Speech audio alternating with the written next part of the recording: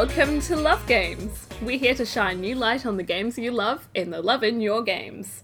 I'm Lucy Morris. And I'm Lauren Clinic.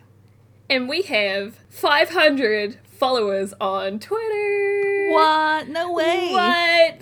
That's so crazy. Thank you so much for following us and just sharing your thoughts on the various things that we're posting. It's really awesome and we're glad to have you along for this ride. No pun intended. We like to think we're very good at GIFs, and we really do have a great time interacting with our Twitter audience over there. So yeah, please give us a follow on @LoveGamesCast on Twitter if you'd like to hang out and scream and send us GIFs. We do like screaming, don't we? We sure do, and there's so much screaming ahead on this episode, Lucy. But before we get into it, I just wanted to share a reminder on the book giveaway. So we are currently holding a giveaway for the Digital Love academic book that we covered on the last episode. So to enter the book giveaway, just hop on over to Twitter and give a signal boost to your favourite episode so far, and just tweet with the hashtag #LoveGamesCast to go into the draw to enter a copy of Digital Love. Gosh, that's so easy. It is easy. It is easy. And it's a young community out there. We've got thousands of listens, but the community is still young. So you're in with a really good chance. It could be you. Who knows? And in romance game news, I just discovered today, even though it's been running for almost a month already, Yaoi Game Jam is running until August the 1st. And this is hosted by Z04 and co-hosted by Eddie Rosa and Leiska. Sorry if I mispronounced that. So it's a 2-month-long game jam dedicated to making games, visual novels in particular, featuring male-identified characters and queer relationships. So traditionally the term yaoi, also known as boys' love, refers to female-oriented works from Japan, or works inspired by those works that feature 2 or more male characters in a romantic relationship. However, this game jam is open to stories about all kinds of relationships between queer-identified men, from platonic to romantic and everything in between. And this is also inspired by Yuri Game Jam as well, which is about female-identified characters and queer relationships. So hey, if that inspires you, head over to their jam page. It's on itch.io. I think on Twitter they're @YaoiJam. And we'll also do a little bit of a shout-out roundup to this jam as well, because I think it's really cool. And I'm looking forward to seeing what's going to come out of it. That sounds fantastic, and I'm really happy about the steps with their language that they've taken to make it more accessible and more broad than what is typically seen as yaoi media as well, because some of that can be really reductive and really, really tropey. So yeah, I'm really glad about the changes that they've made or how they've chosen to broaden that. Really good to see. Excellent. So a reminder on the format for our general shows. Each week we talk about a game and we examine in detail how they've handled love, romance, or sexuality in that game. On special episodes we have interviews with guests from the industry, and in the majority of episodes we will field questions from listeners at the end of the show. And boy howdy, do we have a whole lot of questions from listeners for this show because of the extremely exciting game subject matter that we're discussing. But before we do that, we also like to just take a moment and have a little bit of a romantic pause to think about the candles that Lucy and I like to surround ourselves with, and also discuss the drinks we have. So how are you pampering yourself tonight, Lucy? So for me, the lights are off, so that's something. But tonight I am not partaking in the vino. I have a freshly made cup of Earl Grey tea, which is my go-to when it's, 6 degrees outside. Celsius, not Fahrenheit. We're not about to die. And my candle was actually a gift from my partner, Elliot, and it says on it, I don't know what smell the candle is, but it just says K, definition. I don't have time to deal with your bullshit, and it's pretty much the best present you could ever buy someone else, is a nice smelling thing that doesn't want to deal with anyone's bullshit. So yes. Thank you. Something beautiful with sass, just like us, Lucy. Yeah, and what about you, Lauren? How are you set up for tonight's bumper episode? Excellent. So I have a homemade lavender essential oil candle here, which turned out a much brighter shade of purple than I was expecting, but it's burning quite nicely, and a glass of Pinot Noir from the Cobb & Co. Winery as well. I remember that we had a bit of a contentious discussion about whether white wine or red wine is better, so we sure interesting. did. And the listeners were split, you know, they really were. So I think they were split for a while, but in the end I think it went over to red wine, so I'm deeply disappointed. My agents have activated. Fantastic. Well, talking about contentious, Lucy, let's not leave people in suspense, even though they probably know because of the episode title, but if you're just listening, we're going to reveal the game of the week. We are going to blow your mind with this episode. So this week we're going to talk about Dragon Age Inquisition. Yeah! Woo! I enjoyed the air horns last episode. That was very good. Thank you. I'll put some more in here. So, Lucy, this is one of our most requested games that people have brought up. It sure is, and I mean, I think we held off doing it for a little while because it seemed like a really low-hanging fruit because Lauren and I really like this game and it just seems so easy for us to rant about it that we kind of wanted to hold off for like at least 8 episodes. Yes, the depths of our passion for this and for the IP in general know no bounds. But Dragon Age Inquisition, it's a really, really large game itself. So for this episode, we're going to talk about the core game itself. There is, of course, 3 story DLC, Jaws of Hakon, The Descent, and Trespasser. We're not going to be going into details for the DLC. We're going to try our best to isolate the hot takes to the base game, because there's so much meat in that DLC. We'd really like to do a standalone episode, hopefully with someone from BioWare or someone who worked on this IP, just to have a chat with them about it in particular. So just Dragon Age Inquisition. So, you can get Dragon Age Inquisition. So, it was released in 2014, so it is 4 years old now. It's the 3rd installment in the Dragon Age series, so it's following on from Dragon Age Origins and Dragon Age 2. So you can currently grab this game on Origin, I think, for pretty much every platform apart from Mac. So, sorry, Mac users. You can get it for $20 US, which is, to be honest, a steal for a Game of the Year edition for a game that I think I've easily sunk 140 hours into. So if you haven't played it yet, there's not really much excuse not to play it if it's that cheap. You gotta do it. It's so worth it. There's so much there.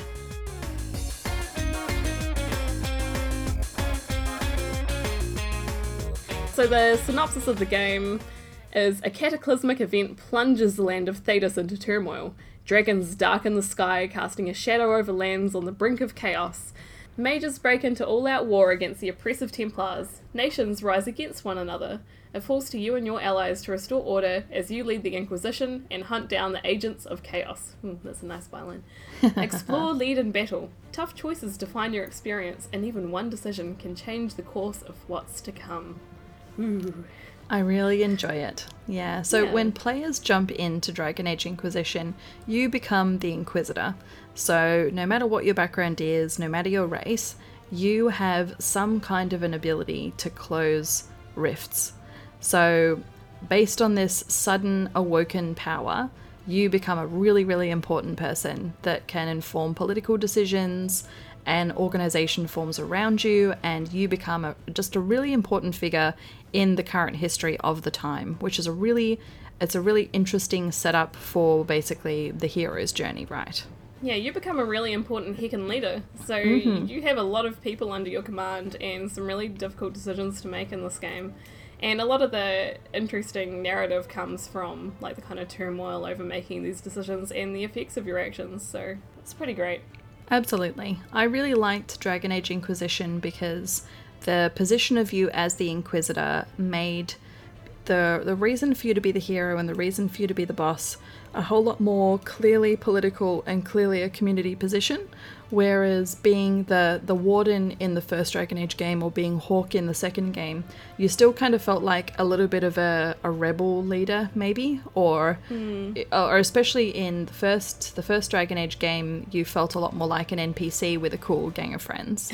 So the Inquisitor and the position of that and the way an organization builds around you and you kind of get to set your own corporate culture almost was really one of the things that made it very compelling for me. Yeah, it's all very official, and there are so many ways you can customize that experience. Like, you can decide which advisor you're going to listen to on the war table, and you can decide how you're going to decorate your throne room, and just from really small minutiae to like overarching large decisions about like personnel and logistics and tactics and all that sort of stuff. It's really detailed, and the experience is just quite overwhelming in a good way. There's some real life or death choices there as well, but for all the political machinations aside, Lucy, why are we talking about Dragon Age Inquisition on Love Games? Well, it has a hefty share of romance content, so that's probably the first reason we're talking about it. Second reason, a lot of you have asked us to talk about this on the podcast, so we're going to listen to you and we're going to talk about it. And like we discussed earlier, there's going to be more than one episode because we're going to discuss the DLC in a different episode. So you're going to get more and more Dragon Age Inquisition content, it looks like.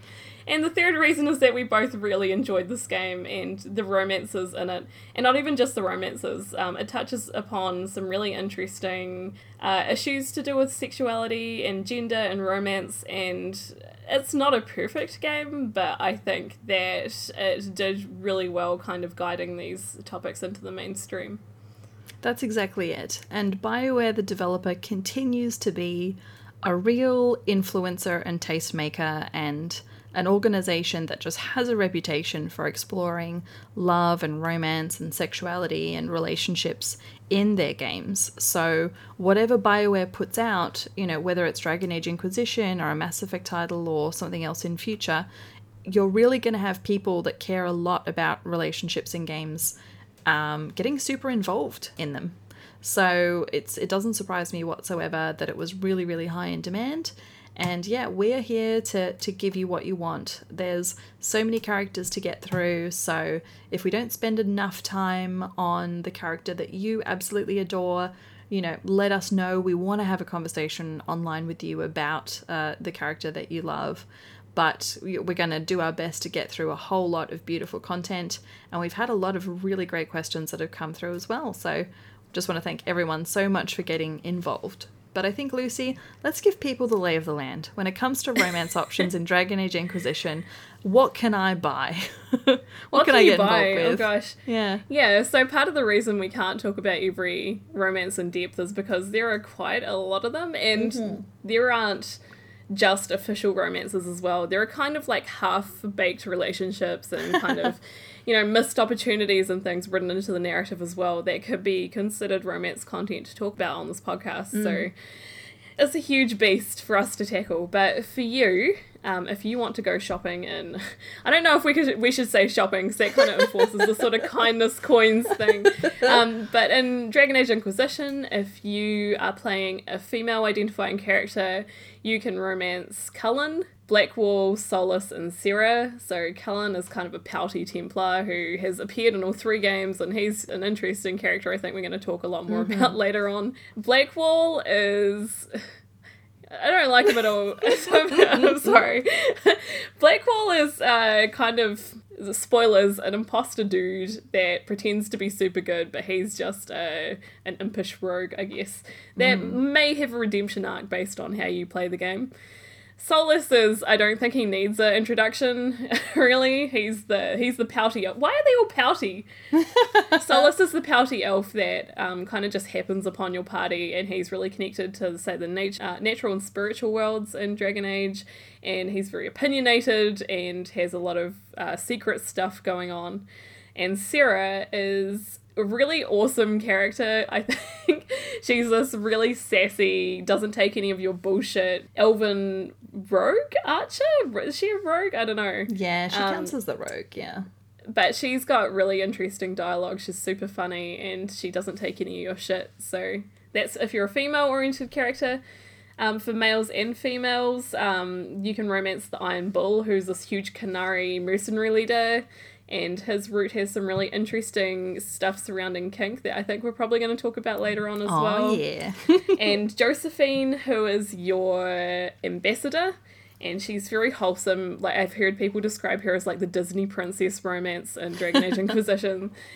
And if you're a male identifying character, you can romance Cassandra, who is also from other Dragon Age games as well. And she is kind of a I don't know, how would you describe her? I've seen her described as like a spicy paladin. I guess she's not really a paladin, but she's strict on her morals, but she's super strong, and she's just a really cool character. She also likes dirty books, so that's something. Yes, she's very no nonsense for sure. Yeah, and it's awesome because she tells all these like really funny jokes with a complete deadpan. And Dorian, who is a mage from Tevinter, and he... how do you describe Dorian? He is also very sassy, and if you're a female character, he'll be very flirtatious with you, but he also goes through like a really big character arc with regards to how people perceive his sexuality and his culture, and he's a really interesting character.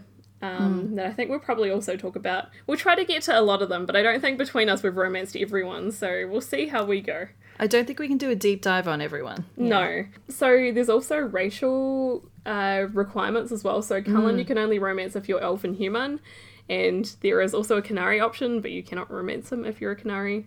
And Solus you can only romance if you are an elf. Yes. Because Solus. Frickin' Solus. And there are characters that you can have a flirtation with during the game, for example, like Scout Harding, that you don't have a formal romance arc with, but I think if you're a male character, you can flirt with Scout Harding. I'm not sure if she's flirt-withable for male and female. I'm pretty sure you can flirt with Cole as well, but he doesn't really understand it. Yeah. So there are some other characters that aren't romance options as well. So we have Vivienne, who's also a mage character who's not romanceable, but she's a really great, compelling character.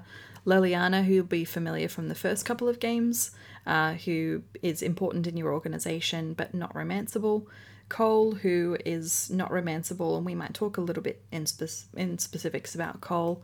Varric, who's also from the first and second games, who, much to the pain and suffering of many fans, is still not romanceable. As well as Morrigan, that's another returning character. So Dragon Age games always have a rich collection of NPCs that are very compelling, but you sort of have an inner sanctum of staff members or people in your organisation who are important, and then you have your own sort of inner circle of characters that are actually selectable, can go out on battles with you, and that are also romanceable that we've covered. Yeah, I think it's kind of a good thing before I get crucified that you can't romance Varric as much. I love Varric, like, don't get me wrong, but I think romancing him might ruin the illusion a little bit because he's such a... I don't know, he's such a character. Do you think his own self-identity would be ruined by you dating him, Lucy? I don't know. I don't think it'd be ruined, but I think there's a certain side to Varric that you can only see as a friend rather than a love interest, I guess. And I think that him and his doesn't he have a romance with Bianca, the dwarf? Well, I think it's implied that there was a woman called Bianca that he loved in the past previously, and that's why he's called his primary weapon Bianca the crossbow after her, and why that's really important as well, and that Varric is a writer of the erotic novels that I believe Cassandra reads, which I think is a great character interplay between the two. So good. I do really want a dwarven romance available in future, please. For sure. I know that Lauren Scanlon in particular was like, why can't I romance Varric, in the feedback when we were talking about this episode. I agree that we've kind of gone so long without a Varric romance. I don't want one added, but I definitely do want dwarven romances in future. Yeah, I think the dwarves on the whole have just been kind of overlooked in Dragon Age, which is kind of sad because they've established so much lore surrounding them and so much character, and I would be really excited to play a dwarven romance, I think.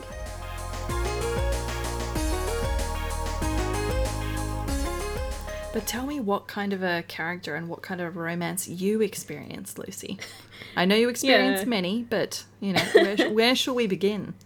Yeah, so I think I've done 2 full playthroughs of this game, and that's easily, like I said, about 140 hours, because I don't like leaving the map table, like, open. I like doing every little quest and, you know, tying up all the loose ends and everything.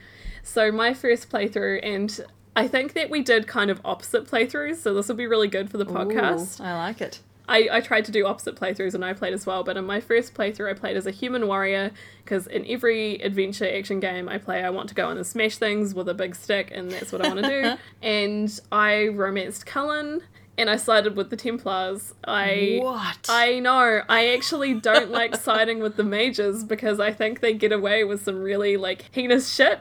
Ooh. And I think that was set in stone for me when I was playing Dragon Age 2 and all these blood mages were, like, resurrecting people and doing blood magic and resurrecting, like, people's dead mums and stuff. And I'm like, okay, no more. You need the Templars. Let's just summarize this mage and Templar conflict, because there might be some people that aren't super aware, or even just a refresher about why Lucy is saying something that's just going to be making listeners scream right now. I'm sorry.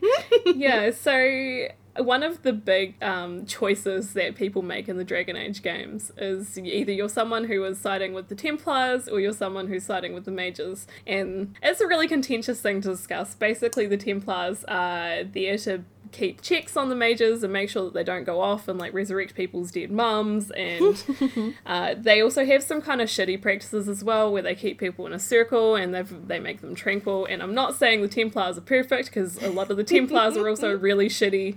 Basically you're taking a bite from either shit pie, really, but a lot of people do like siding with the mages because I think they're quite scrappy and they're seen as an underdog because they're not the ones that have the sort of power the Templars do, because the Templars can take away the magic from the mages. And yeah, I don't know, I think I sided with the mages in the first 2 games, but in the 3rd game I was just like, I've seen too much shit.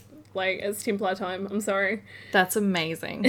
Lucy, the Templar apologist. I'm so sorry. I feel like I'm going to get a ton of hate mail for this, but... You shouldn't, though, because I completely understand it. It's like control versus chaos. Like, like the mages and the mage versus Templar tension is something that I find really compelling about Dragon Age, because magic is not all good. Magic is super dangerous. Templars are a system to control them, and there are practices that, you know, that are really, really cruel and controlling, but without it, mages are killing entire families and setting demons loose and doing all kinds of things. So, you know, I can understand both sides. I tend to play mages in the Dragon Age games, so it is very hard to play a pro circle mage, like, very difficult. So with your romances, you romance Cullen. Yeah. And who did you romance in your second playthrough? So in my second playthrough, I romanced the Iron Bull. I went along the dialogue path of Blackwall, but then I, like, accidentally got into his romance, and I'm like, no, get me out. How did this happen? I didn't want this to happen. Oh god. I had to go turn him down. I don't think he's a terrible character, but he is most certainly not my type in capital letters. But yeah, I romanced the Iron Bull, I flirted with Sarah a little bit, and no matter what, because I'm playing an elf in my second playthrough, no matter how I play, Solus always hates me. So I don't know how I can romance him, but I know a lot of people really love him, so... I think Solus is quite difficult to romance, and he's quite a difficult person, which we'll definitely get into. Did you change your gender and class for the second playthrough? I did not. So, I played as an elven mage in my second playthrough and a human warrior in my first playthrough, Nice. but they were both females. But what about your first playthrough? How did yours go? Yeah, so I was so excited that they added the option to play as Kunari. In Dragon Age Inquisition. So Kunari are large and dark-skinned and have gigantic horns. Their culture is driven by extremely controlling kind of religion or belief that everyone has their place and everyone has their station, and it's like, I don't know, like extreme communism kind of a system. Like, they have a very extreme cultish living system, and the Kunari as a race sometimes send out bandits or raiders or secret agents, or, you know, the actual culture of the Kunari itself is very, very interesting. When you play as a Kunari in Inquisition, it's basically given that you are like a I can't remember the name in the tongue, and that would be so nerdy of me to actually remember it, but Ben Hasrath. Shit, I remembered it. Nice. So you're kind of Ben Hasrath, which is like, you know, you're like a wandering vagabond kind of a thing. So I played as a Kunari rogue. I play as mage a lot, but I was like, okay, I'm going to play a rogue this time, which was super fun. Death sword, assassin, Storm of Blades type of thing, which was really good fun. And I romanced Dorian as a male rogue Kunari. And then in my second playthrough, I played as a female elven mage and romanced Josephine for the second playthrough, which was really thoroughly lovely. But I have gone and experienced a lot of the romance content by watching a lot of Let's Plays. It's really good fun to go and watch just all of the romance content for the other characters once you've played the game through yourself, if you don't feel like experiencing it all again. And the game is quite long, so that's very understandable. But hey, we've actually got quite a good spread between us. We don't have any overlap, so that works really well. Good job, everybody. Yeah. Absolutely.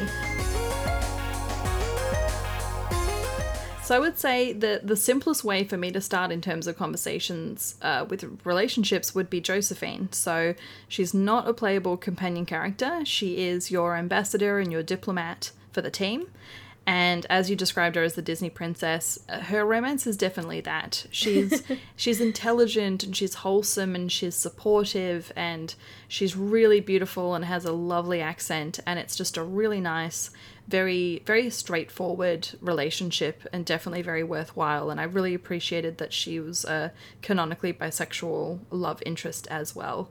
So, she's not complex. I don't have too many burning big opinions, but she's just wholesome and really likable, and a really good romance that still managed to feel important and remarkable, even though she wasn't a companion character. Because if you have a companion character that goes out with you on missions, you get a lot extra banter with them and a lot more of an opportunity to form a relationship. So it's kudos to the narrative designers and the writers that I did really care about Josephine, even though she wasn't, my co-worker, so to speak. Yeah, and how about Dorian? Did that differ a lot from Josephine's romance? Dorian is a romance that made me cry. Aww. Dorian is a big times feeling romance. So he's really one of the very, very popular romances. Lucy's put together and posted some stats from some, questionnaires that happened in the subreddit about the gender identity of players versus the gender identity that they played in the game, and then who they romance, which I want to talk about in particular, which is really good. But overall, when I talk about Dragon Age Inquisition, most people scream, Dorian, Dorian.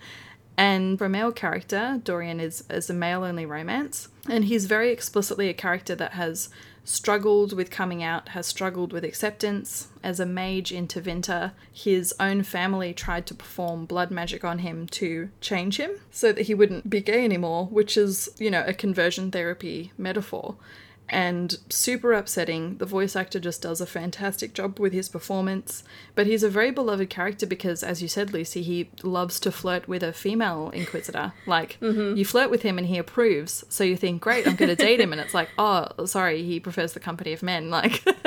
Which I know frustrated people. But Dorian is a fantastically written, very compelling, charming, witty, wonderfully acted character. And I definitely recommend romancing him, especially if a queer romance might not be something you've experienced before. It's great. And you see his butt. Yeah. His butt is wonderful.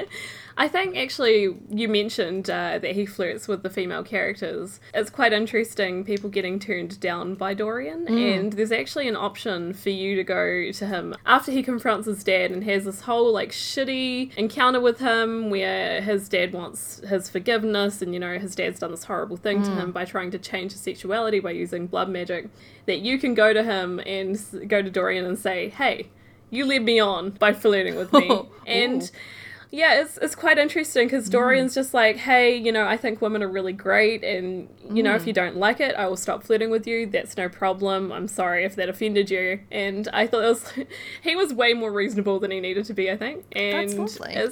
It's really nice. And you can just say, hey, cool, yeah, I would prefer you don't do that so I know where we stand. We can be friends now. And I thought that was a really interesting dynamic. Oh, I love that. Yeah, calling out flirting when it's like, either you let me know that you are interested in me or I'm going to need you to stop because it's uncomfortable is really good player agency. I quite enjoy that. Yeah, exactly. That's quite good.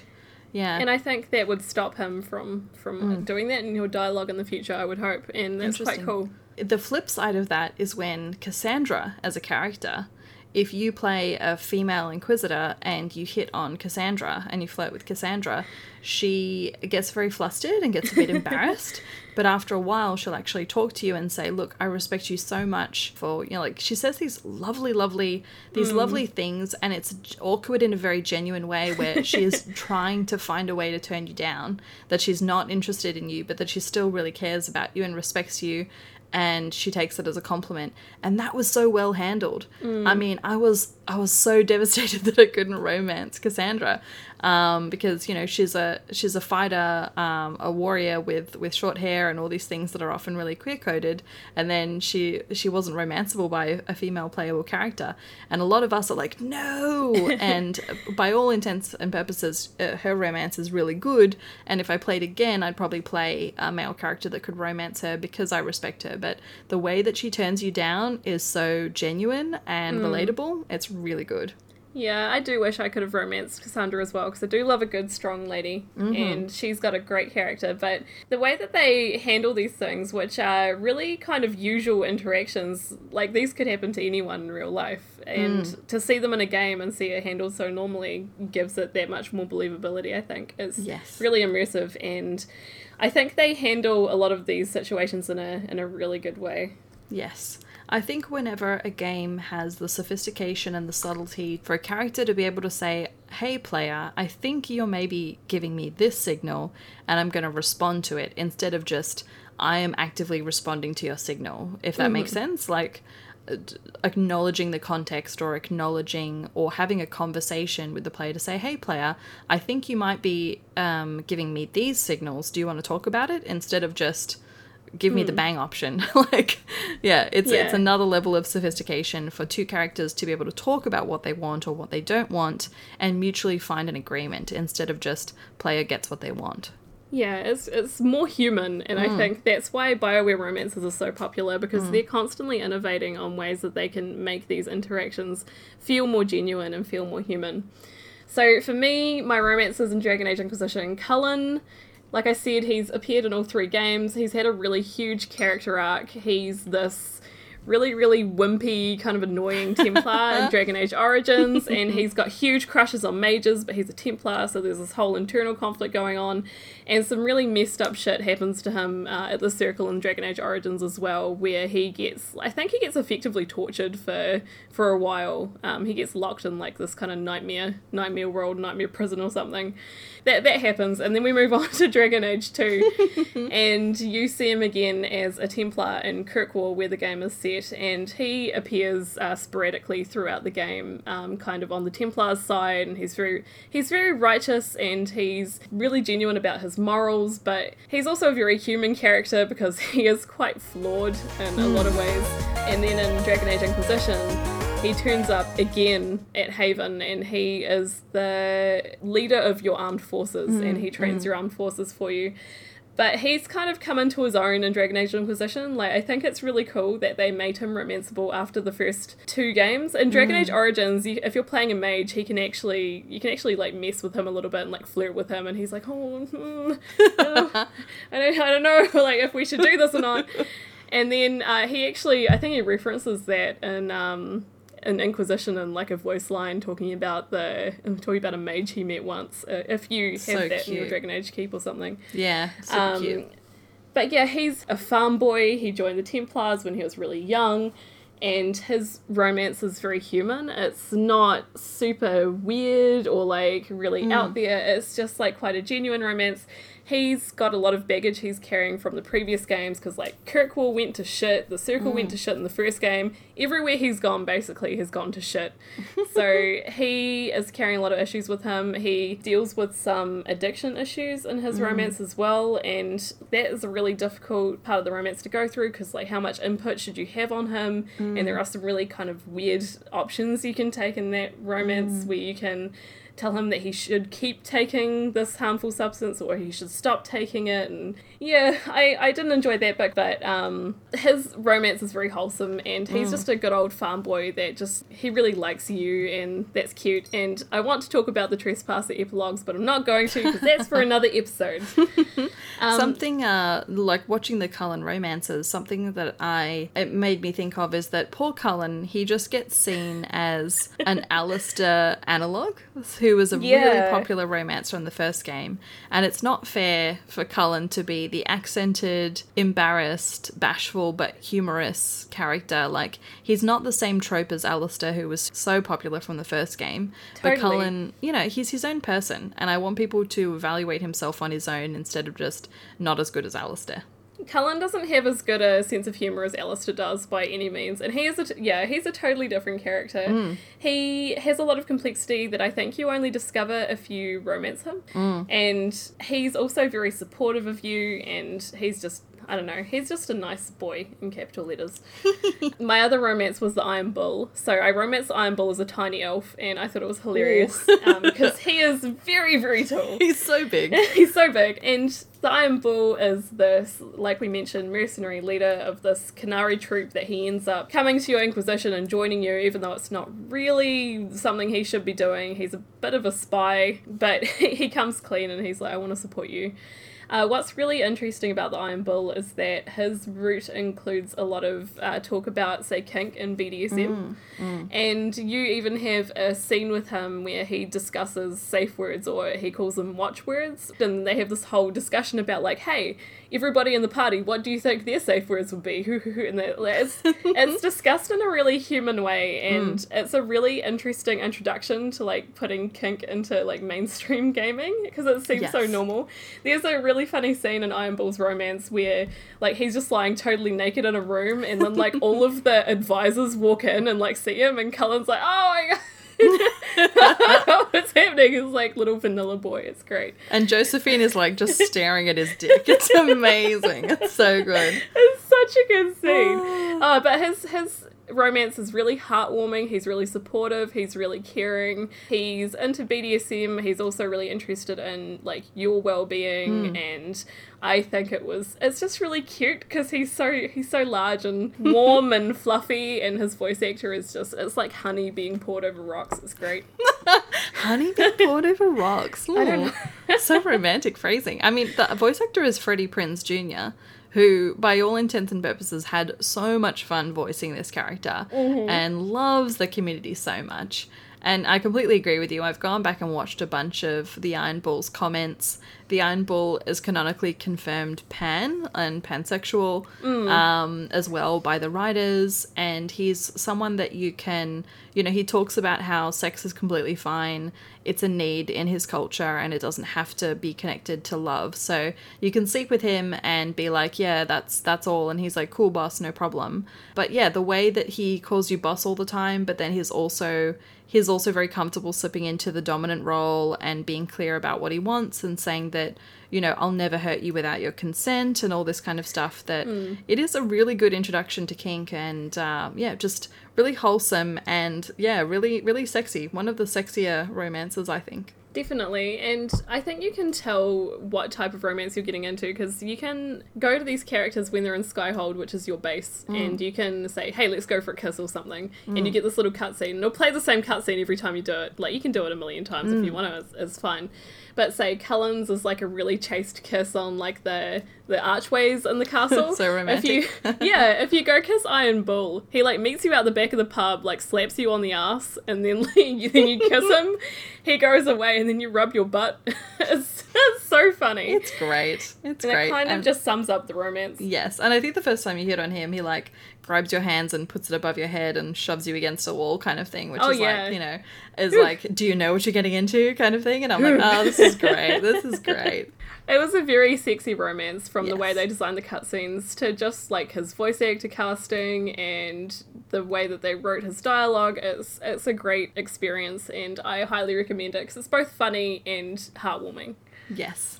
2 thumbs up. Yeah, for me, I would say Iron Bull and Dorian are the favourite romances that I've seen or experienced through Let's Plays or playing directly. And then if you as the Inquisitor don't romance either of those two people, you can play the game where they get together. So Dorian and the Iron Bull can get together. The ship, otherwise known as Adorable, which is really cute. And that's really good. The banter that you get if those two get together are also great. So if you want to date one of them, awesome. If you don't want to date one of them, try and get them to get together because the banter is very good. It's so good. And just before we move on to questions, I do want to talk a little bit about this Dragon Age subreddit survey that I found when I was trying to dig up information on percentages on who played what romance. And this is quite a binary survey, so I will put that warning out there. It is quite lame that you can only answer it as a male or female. But some interesting things came out. So with Cassandra's romance, females playing with male inquisitors romanced her a lot less than males with male inquisitors who romanced her twice as much, which is really interesting. Wow. Josephine was also overwhelmingly romanced by males with male inquisitors, and females with male inquisitors generally didn't, in comparison.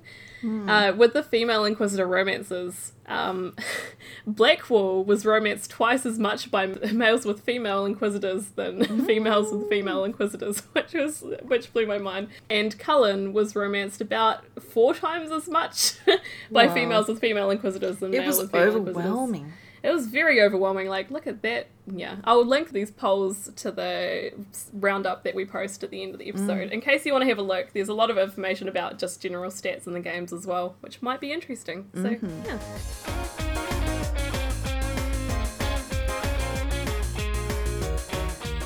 Questions. Hell yes. So we've had so many interesting questions and conversations. So something I particularly got today when I was talking with other people was to talk about Cole just briefly for ace, so asexual representation in the game. So it's kind of a limitation in that Cole as a character and as a companion, when you play the base game, he can be considered to be aromantic or asexual in terms of how he doesn't understand things and how he responds to them. And then there was material in the DLC that we might talk about later that it kind of compromises it. So, the person was saying, can you talk about Cole and ace representation? The way that I would just round that out is that BioWare hasn't really done too much in the way of explicit ace or aromantic representation yet.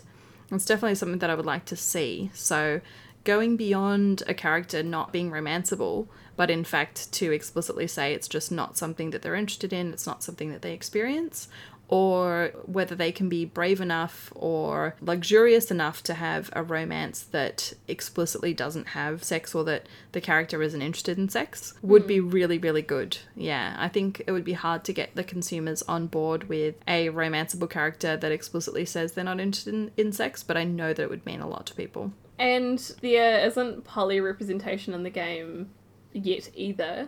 And while it's not an excuse, I do know why, because I have talked about this with one of the writers, and it's really hard to implement mechanically. It is so hard, because say if you have a conversation with one of your partners and does the other partner know about it? Was their avatar present? And then you've got all of these like crazy branching storylines. It's really difficult to implement in the engine, and like it's not for want of the writers to put it in, because I think they would really like that. But mechanically, I don't think that we've found a good solution to that yet. Which I hope we sort out, yeah, because poly's representation is really important. So I hope we keep chipping away at that, because that would be really good. It's a technical limitation, not a moral judgment, I think. Yeah, definitely. As much as everything else. But this beautiful treasure chest of questions and discussion points, Lucy, where should we begin? Gosh, I kind of want to start with Damon's fun question at Demon Risu, sorry. What's each character's favourite drink? Maybe we can just go over the ones that we romanced. Well, the one thing that I will say is I know that Solus doesn't like tea. And that makes him a fuckhead. if you romance him, he explicitly says he's drinking tea at one point, and you're like, oh, you're drinking tea, and he's like, yes, I had a bad night's sleep, I had to do something, I hate the stuff. Like, he says something like that, and I was like, fuck you, I hate this guy. How can an elf that is connected to nature hate tea? It's basically just like nature water. Oh my god, yeah. So as somebody commented, Solus is a negging piece of shit, and we should go all the way into it with the Trespasser DLC conversation. But I know that Solus isn't going to like tea. Maybe he likes grass juice. I don't know. We were actually discussing before hitting record that we should put Solus negging someone over the music interludes on this episode. Maybe if we have enough energy, we'll edit it in. But hey, who knows? We should just go full hog with this thing. I'm sorry if you like Solus. Regardless, think about someone sanctimonious being very, very patronizing and yammering on to you about how your culture is inferior and ignorant. Okay, Cullen, probably some like really cheap, shitty mead because he grew up on a farm. And Iron Bull, I don't know. I'm thinking something insanely strong, like 500-year-old brandy or something. Yeah, Fireball whiskey maybe, something like real nasty and strong. Oh, yeah, that sounds good. Josephine's, what about Josie? She's definitely like a delicate champagne. Like something really nice. Prosecco, expensive Prosecco, absolutely. Oh, nice. Okay, that was a really good question. That was fun. Anna asks, I'd love to know if you think all relationship variations had the same level of design attention, or do you think there's a bias towards any particular gender or character pairings?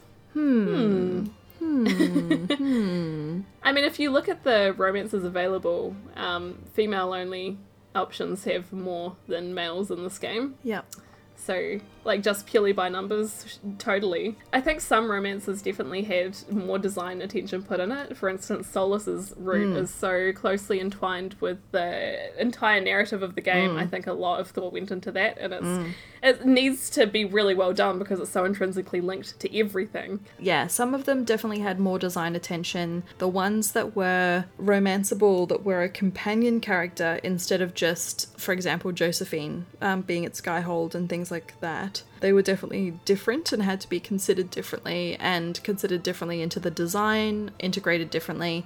I don't think particular gender or character pairings had a huge bias, except, as Lucy pointed out, more options for women players. But often that comes from, there's more of a fluidity for female players or female identified players to play across the gender spectrum, and you see men playing female or feminine avatars a lot less. So, and, there's also an assumption that female players are going to care a lot more about the romance and want more options. So yeah, there's a few things going on there. I wouldn't say hugely, but I'd say there's some small differences. Awesome. And we have a question from @Prof_Jimbles.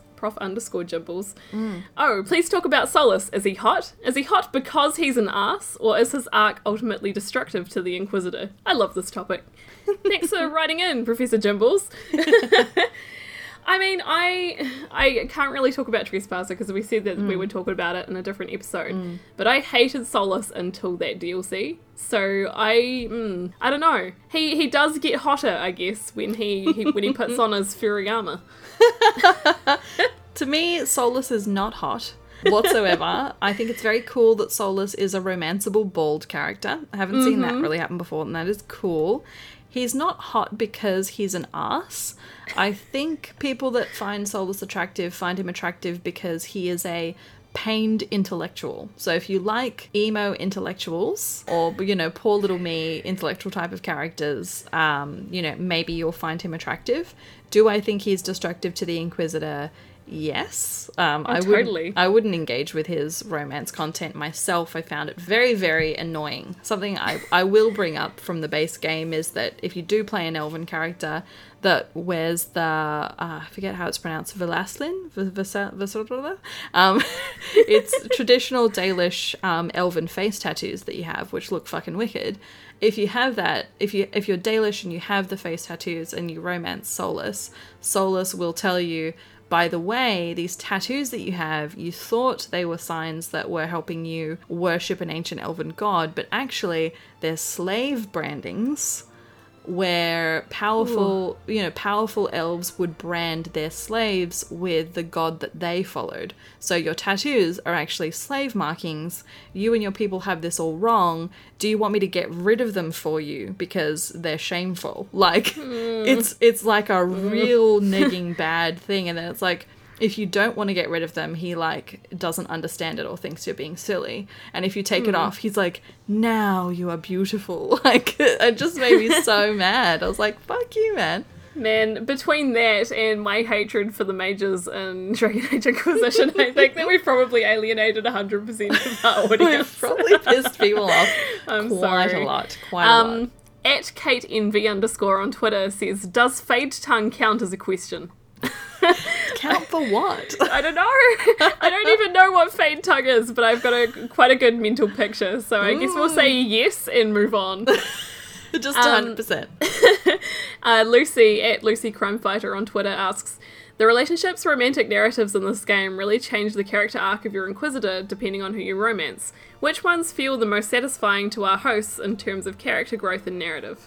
Great question. How would you approach that one, Lucy? Oh, I think I've already talked a bit about how Cullen grows from like a wimpy wimp to someone who actually commands like thousands of soldiers and handles a lot of stress and a lot of personal issues really, really well. Because both his parents died I think in Dragon Age Origins because Lothering got like smushed or something. Yeah. So he is a really unlikable character in the first two games, but I think the fact that he's so popular in Inquisition and that he has resolved a lot of his issues is really nice, and depending on how you play, you can face those issues together, and I think that was really satisfying to me in terms of his overall character growth, and also kind of the mutual support you give each other throughout the narrative of Inquisition, because he's always there for you. And I really liked the ending scene after Corypheus dies, and like, you know, he's there watching you, and it's just like, oh. He's proud of you. I know. It was just really wholesome, and I think that's definitely the most satisfying to me in my tastes.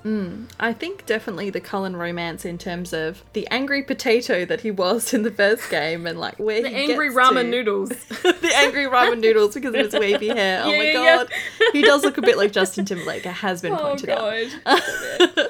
But for me, I would probably say, in my experiences, Dorian was really, really good because with Dorian as his partner, you can help him navigate things like his parents' homophobia, how does he feel about Tevinter, how does he feel about mages, how does he feel about blood magic. Like, you can talk about a lot of personal values and help him make decisions about his own life trajectory or what he thinks and how he feels about certain things. So, you know, for me, it was very, very satisfying in terms of his own personal growth and his own narrative. It felt the most engaging and the most complicated and the most complex. But, you know, when we talk about other, like Dragon Age 2 and things like that, the relationships for me are the ones that have the most gravitas and tension and difficulty and overcoming of dramas because, you know, I'm a fixer. Like, I want to help my romance interests fix things in their life. So that's what I find really compelling. So the more sad they are, the better.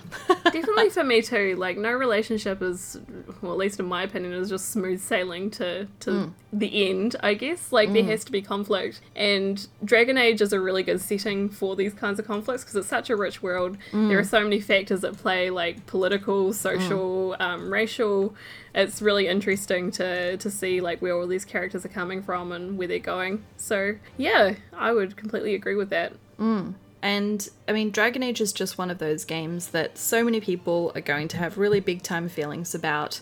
They offer you such a range of love interests, like more different and more broad and more, more far reaching than other previous BioWare games. And I was just really impressed by it, and I really appreciated how much breadth and how much depth they offered.